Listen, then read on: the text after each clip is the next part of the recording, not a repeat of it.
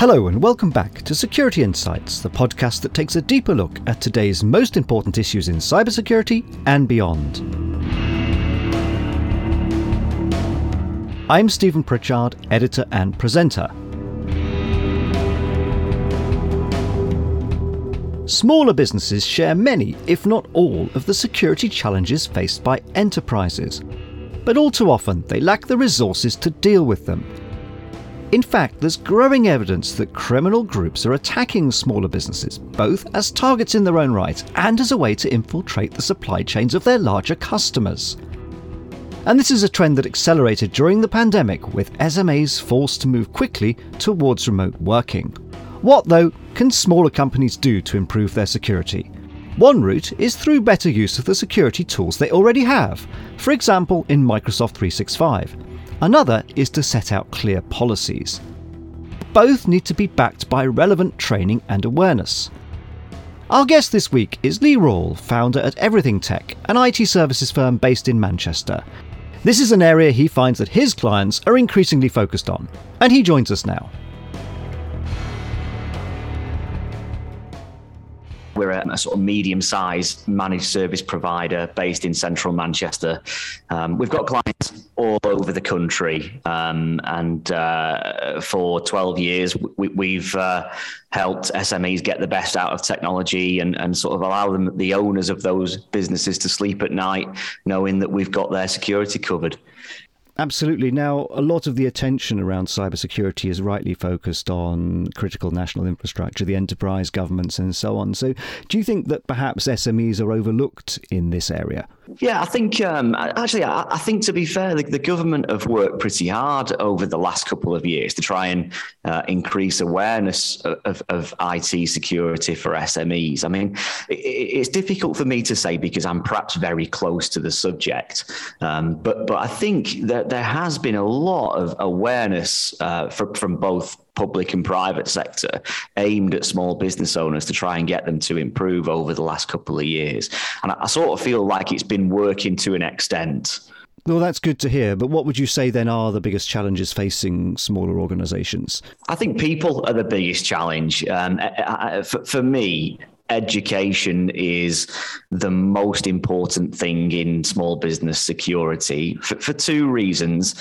One is it's cost effective. You know, you don't have to spend an awful lot of money to be able to protect your employees.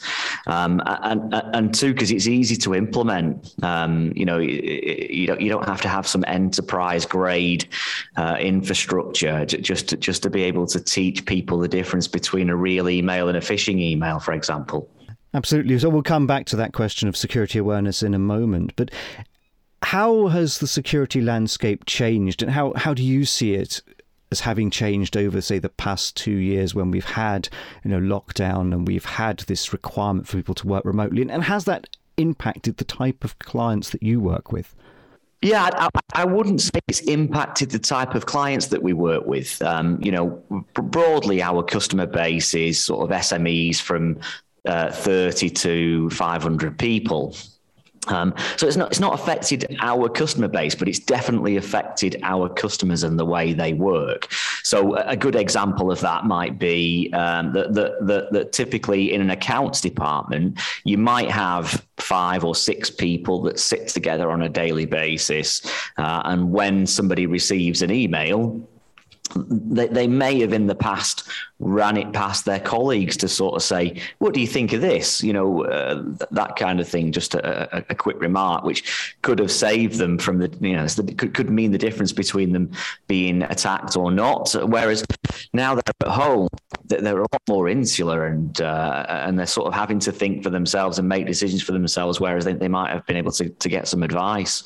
So it's taking people out of that environment where they can turn to peers or ask somebody else in the business. Yeah. Just to have a second pair of eyes on something, as simple as that. Yeah, I think that's a big part of it. Yeah, and also I think people are actually less confident when they're in a sort of insulated environment. So if they're at home in a little study or sat at their kitchen table, for example, they might tend to make rash decisions, and about clicking a link that they may not have made if they was in the office. I think that's a big problem as well.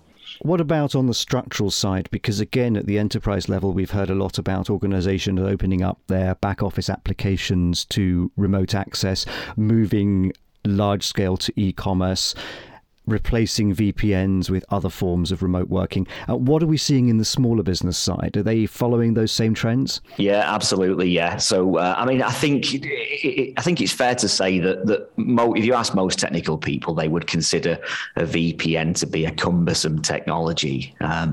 It's a low speed connection. In theory, and I think the preference for that would be to use some kind of cloud-based infrastructure where users can access the application inside a browser and use multi-factor authentication. That's a far nicer, cleaner solution than having to VPN and use an on-premise application. So does that then change, though, the security questions that they need to ask? It does, yeah, because unfortunately, a lot of these applications don't allow for multi-factor. And so what you've got is a user using potentially a bring your own device computer, sat at home, no multi-factor authentication, probably using the same password that they use for multiple other systems. And I think that obviously creates a risk. Sure. So then, before we get into how you mitigate that risk, because I'm sure there's advice that you can share and there are tools and techniques out there that people can use. But before we get into that, do you think these changes in working practices are going to be lasting? I know there's been quite a lot of controversy about whether people should return to the office and how quickly and at what quantity. Should that be full-time, part-time, some form of blended working? But when you're talking to your customers, what are you actually hearing from them and how does that affect the technology that they use? Yeah, I think probably with very few exceptions, people are accepting that remote working or hybrid working, whichever phrase you want to use, is here to stay, definitely. And certainly in our customer base, I think when the pandemic started and people wholesale shipped off to work from home, IT departments, managed service providers, we had a job to do, and it was to enable the workforce to adapt to working from home quickly. And I think what's happening now is, certainly from our perspective, is we're revisiting those decisions, and we have been for quite some time now, and trying to implement the correct change as opposed to the rushed change. Yeah, that makes sense. So where are they on that journey? Going back to some of the episodes that we did during the early stage of the pandemic, we were talking quite a lot about people putting in temporary systems, about people having to patch and update and upgrade VPN capacity, quickly move things to the web. But there was an acceptance of bring your own device. There was an acceptance of using consumer-facing or consumer-focused cloud services. But have we seen IT departments or indeed, the business directors in the case of smaller companies now look at that or sit down with people such as yourselves and look at that and say, actually, some of this worked really well, but it raises security and privacy issues. Other things maybe didn't work so well at a technical level, and we need to look at a more business grade replacement for them. Yeah, I think so. So a couple of good examples of things that are happening. So on a really small business scale, there's a certain accounts application that people use or has been popular over the past 10, 15 years, and it's predominantly an on-premise application.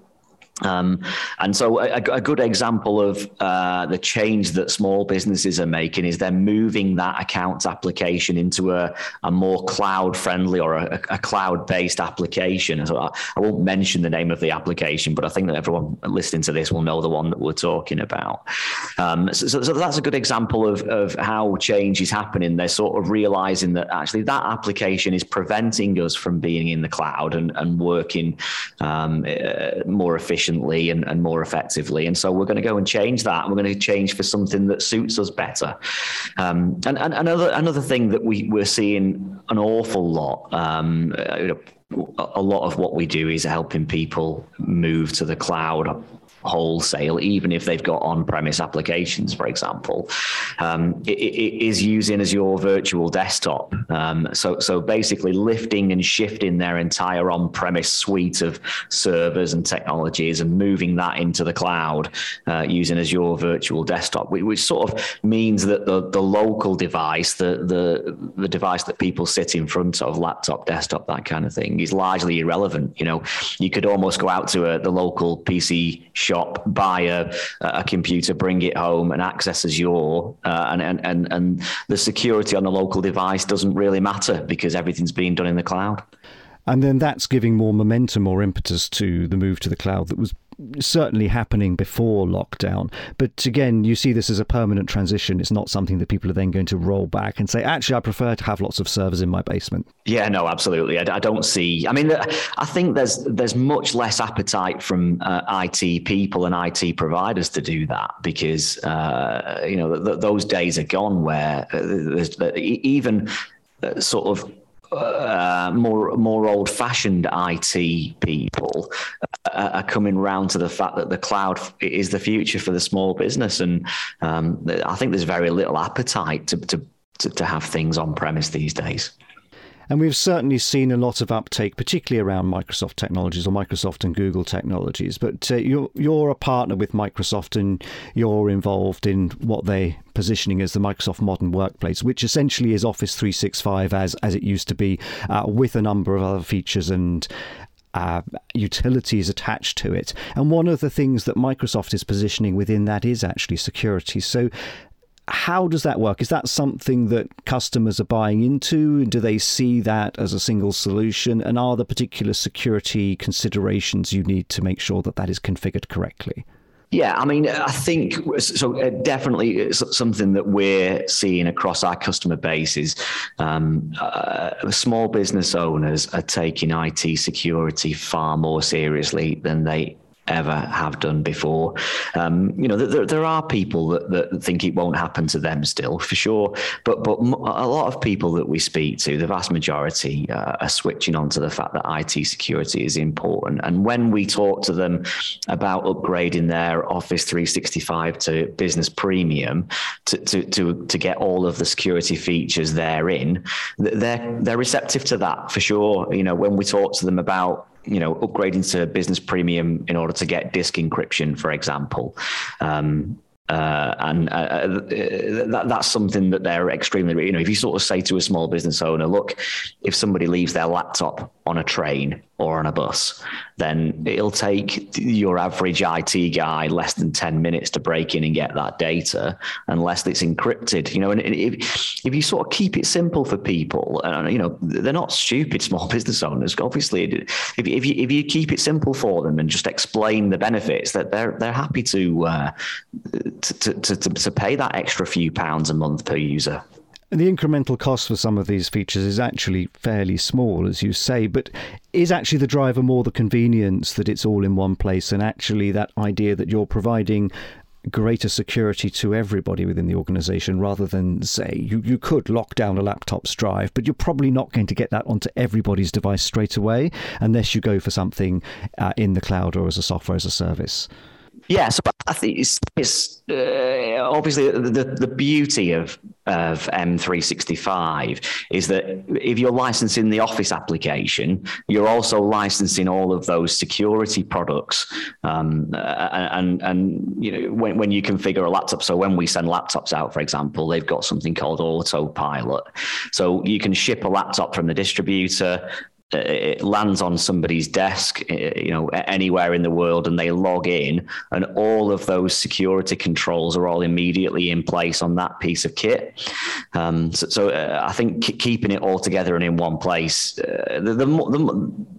we've long been a fan of keeping everything in the Microsoft world and try and get as much out of that product as possible. Yeah, because once you're invested in that platform, then it makes sense to use all the features it provides.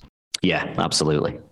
So extending then that out to how you set up your your estate, your SaaS estate, are there particular considerations around data protection, privacy and security that directors of organizations need to be aware of? Yeah, I think there needs to be an understanding of what shadow IT is. So, I mean, it sounds a really complicated enterprise term, shadow IT, but it's basically where users go off and decide to use a SaaS application, for example, without involving the IT departments. So they think, well, I can go to this website, I can pay £3 a month, and I can buy a CRM system that suits me. And then what happens there is that you end up with lots of people going out choosing different SaaS applications. And this is where, small businesses really need to get a good IT manager or a good IT provider involved, because we need to consider all the effects of those technologies on the whole of the business. Okay, so if we buy this CRM application, how does it interact with our ERP solution? What are we doing about our invoicing? Can we find something that suits our entire business as opposed to picking something piecemeal? And I think especially in businesses of sort of 50 to 150 people, that's a big problem, because you get a HR department running off and choosing to buy an online HR application without involving the IT team. And that presents security concerns and concerns around choosing the right software that meets the needs of all aspects of the business. So I think that's a problem at the moment, is that it's easy to go and get an application off the internet that sort of suits the needs of an individual or a small team, but there needs to be some strategy around it. And there's a waste of resources and potentially cost in that. But then there's also the security holes that you create when you have multiple applications. So a parallel to that, and again, going back to what people are doing during lockdown, is using consumer-based file sharing services, storing information. Oh, I'm going to back this hard drive up because I'm not going into the office where that would normally be done, so I'll use an external USB drive or something of that nature. And those things, unless you manage it well, presumably fall outside your IT compliance systems. Is that something you can deal with the type of tools that you have?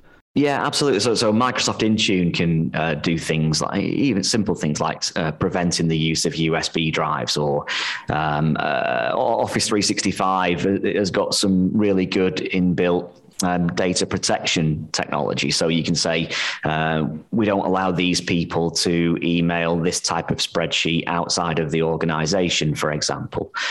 We don't allow people to install these applications on their computer. And the mobile device management feature says, we don't allow users to install the Dropbox app or any number of sort of cloud-based file sharing applications that you just alluded to. So the granularity is there, but the question is then understanding what you need to do, isn't it? Which measures you need to take. Yeah, absolutely. Yeah. I mean, and that's, it needs to be consultative. Yes, but you can't just impose it from the top down, because otherwise you won't get the buy-in and support for it. Yeah, exactly. Yeah. Well, that then raises the question of security awareness, which is one of the reasons we've invited you on the program in the first place, is because that's something that you're quite an advocate for. And that is a difficult one, isn't it? Because again, we've had the situation where people aren't in the office. It's not easy to get a whole team briefing together. Studying cyber security and GDPR compliance tools and online learning for those isn't something that anybody really wants to volunteer for. They are often very, very dry. But that awareness is absolutely key. So how do you tackle the question of security training, making that valued as well as valuable, and awareness so that people, again, understand it's not just the MD saying, or the finance director saying, you can't use a BSB key, that's bad, but explaining, actually, we've provided an alternative which we know is secure, and this is ensuring that the company is protecting its data assets, and ultimately that's protecting you as an employee, that's protecting your job. Getting that through to people, when they don't have that facility to come together in the normal way that we talked about this right at the start of the conversation, that was something we lost during the pandemic. Yeah, I mean, just like any technology that you're going to introduce to your colleagues, getting buy-in is the most important thing. IT something that IT leaders and IT managers are often guilty of is that they will foresee the need for a technology. They'll go out, they'll tender and procure a solution, and then they'll deliver it to people that have got no buy-in, and therefore the technology won't be used and people don't understand the value of it. And that is absolutely relevant to security awareness. Getting people to understand why we're doing this is probably the most important thing, and getting them to understand that it is actually really important to do this. And these are the reasons why. We don't want to be in a position where somebody in the accounts team has sent off £300,000 to an illegitimate source.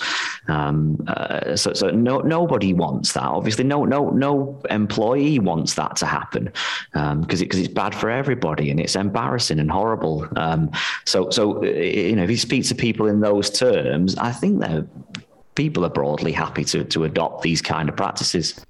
And what, in your experience, makes for an effective security awareness campaign, particularly for this market, particularly for the smaller company? Well, I think simplicity, ease of access. So, for example, one of the security awareness solutions that we sell that does phishing testing, it's cost effective, costs a few pounds per person per month, and it delivers phishing testing to users.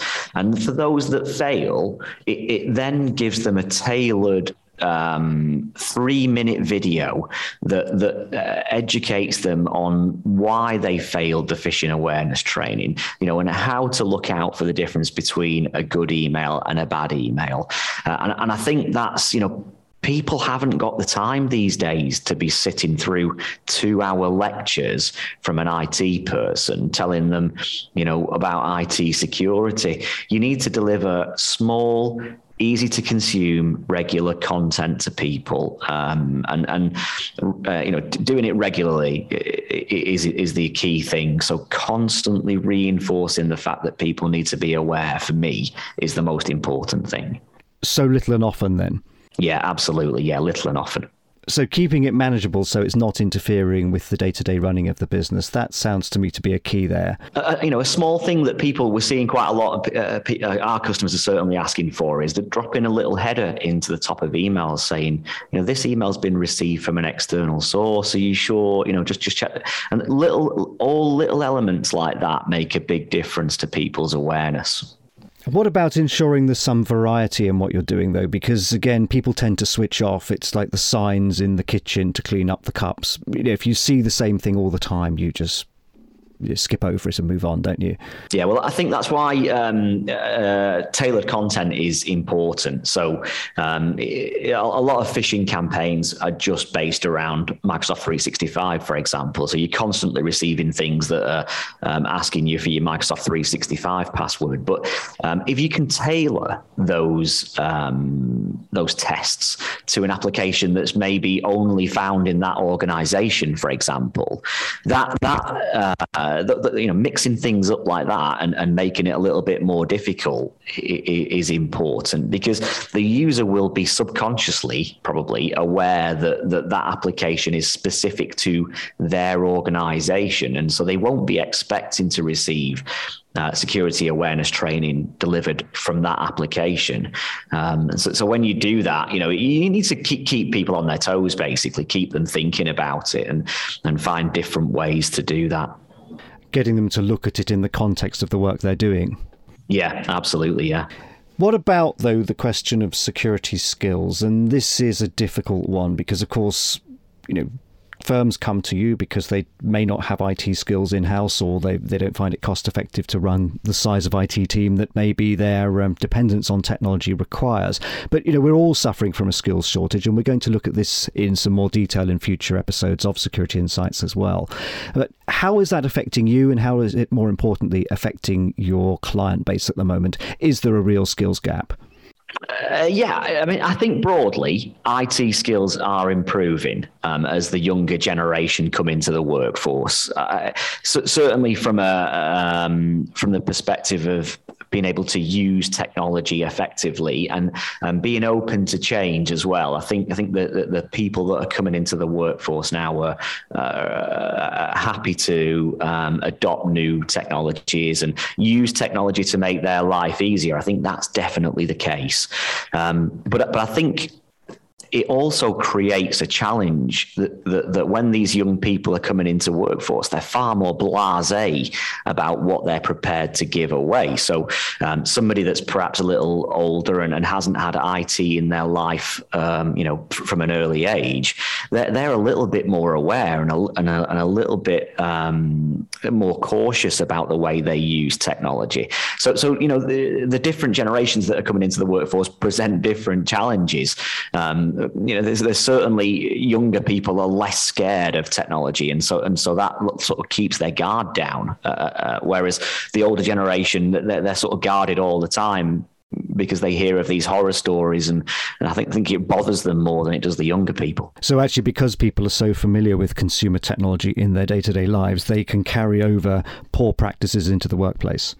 Exactly that, yeah. If you don't have multi-factor authentication on your personal email, then why should you have it on your work email when you've never been attacked before on your personal email? So who cares? Yeah, it hasn't happened yet. Exactly. So just to wrap up then, do you think that SMEs need to focus more on security and possibly even invest more in security? Yeah, like I said at the start, I think there is an awareness that people need to, we still definitely have clients that are reluctant and have that "it's never happened to me before" attitude. But I definitely think it's improving. I think there's an acceptance that you have to spend money on what we would call the core technologies. People accept now that they must have a firewall and it has to be of reasonable quality. But when you start to talk to them about some of the more advanced features, and all those features build up. So you need security awareness training. You must have Office 365 Business Premium. You got to use patch management, and we have to implement a process. I think one of the biggest things is that really small businesses need to start thinking about the implementation of IT policy in their organization. That's quite often overlooked because, it's easy for employees to make the wrong decisions around browsing the internet or using their email inappropriately. And businesses need to protect themselves from a policy perspective as well. Yeah, so it's not necessarily the case that they're being specifically targeted, but it's people making an honest mistake. Yeah, absolutely, yeah. Well, Lee Rawle from Everything Tech, thank you very much for your time. Very welcome. Thanks for having me. Lee Rawle on how setting the right IT policies is as important as technical measures when it comes to improving security, not least for smaller businesses. But he says training and awareness are equally as effective as new investment.